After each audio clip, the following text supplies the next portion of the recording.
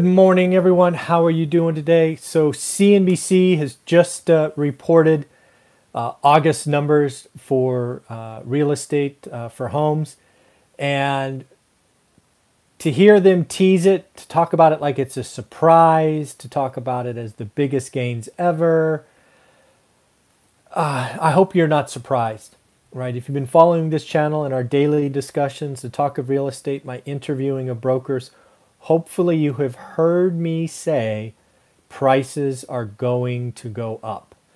If you're watching this channel and you look at your market every day, this biggest surprise ever should or in 2 years shouldn't have been a surprise. The fact that the low end is accelerating more than the high end shouldn't have been a surprise. The fact that the suburbs and rural are outpacing urban should not have been a surprise. The fact that Vegas and Miami are the greatest risk should not be a surprise. But at the end of the day, I want to get a shout out to Diana Olick, who is a CNBC reporter that I watched all the time. Back in 2007, 8, 9, 10, Diana was constantly kind of reporting bad news, right? The REOs, the foreclosures, Countrywide, IndyMac. It was a bad time. Diana, you're about to have a good couple of years. I'm guessing, other than a few reports you might do about New York or San Francisco, you are going to report good news, higher prices. You're going to see owner occupants rates go up. You're going to see mortgage rates stay low. So again, Diana, I think you got a couple of good years ahead of you. I think your reporting and your handling of the information has always been good. I do think you're going to get the reciprocal or the opposite side of the coin this time, because it was tough last time. I remember watching you over and over and over again report bad news, and I could see it was wearing on you. But now it's going to be generally good news. So what was in the report? Housing prices suddenly see their biggest gains in 2 years. And again, hopefully if you've been watching this channel, you're not surprised. But what does that mean? Well, in July, the year-on-year home appreciation was 4.3%. Healthy. Well, in July, it was 5.5%. That means a house that you bought for $100K last July would be worth $105,500 today. If you had put down 3.5%, you put down, again, on $100K, $3,500. Well, congratulations, you more than doubled your money in a year. That is the beauty of real estate and leverage. There are 3 flags that they highlighted in the article. Exceptionally strong demand. Yep, we've been talking about that together. Historically low supply. Yep, we've been talking about that together. And then, of course, record low interest rates.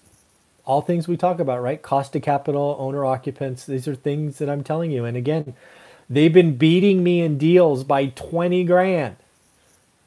Prices are going to go up. August is going to be higher. This spiral is getting hotter, not lower. So a 5.5 in July, we could easily 6.1, 6.2 in August.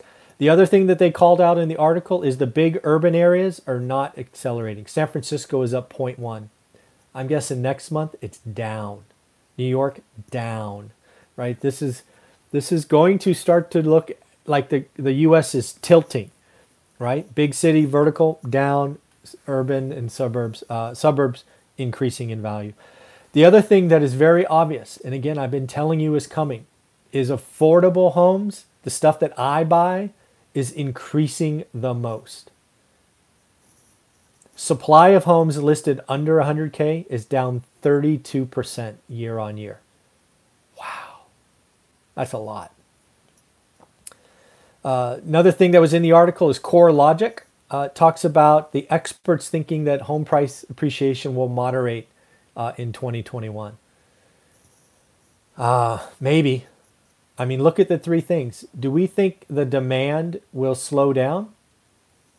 Maybe a little, maybe at the margins. I'm going to guess it stays pretty strong, because I think what we saw was the first wave of urban flight. I'm guessing the second wave is coming, which will be bigger. Historically low supply, especially in affordable homes, that can't change. Yes, we may see some distress in the forbearance and things of that nature, but that's going to be hyper local. It's not going to be for most of us. And then interest rates, I think there's a good chance interest rates are lower in a year than they are today, not higher. Right? So at the end of the day, it does call out that the markets most at risk are the ones that you and I talk about: Vegas, Miami, New York, San Francisco. But that is such a small nit of the overall U.S. market for real estate. It's going up. Something, Diana, that wasn't in this report that I would ask you to note down, September 1st, 2020, is I expect owner-occupant percentage to increase by 1, 2, or 3% in the next 12 months. You and I saw that rate spike in 05, 06, but it was fake. I saw firsthand renters become owners because it was cheaper. The lending standards, Diana, as you know, were terrible. And we paid the price. Lending today, while highly leveraged, right, 3.5% down is not a lot. They are real loans. They're real loans. So at the end of the day, Diana, I think you've got a couple of years of good reporting ahead of you, positive information. You were excited today. I saw it. So enjoy.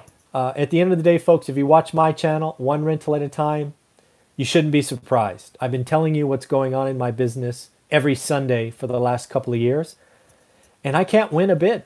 I am getting outbid on clean properties. Prices are going up. A 199 house that I could buy for 180 went for 220.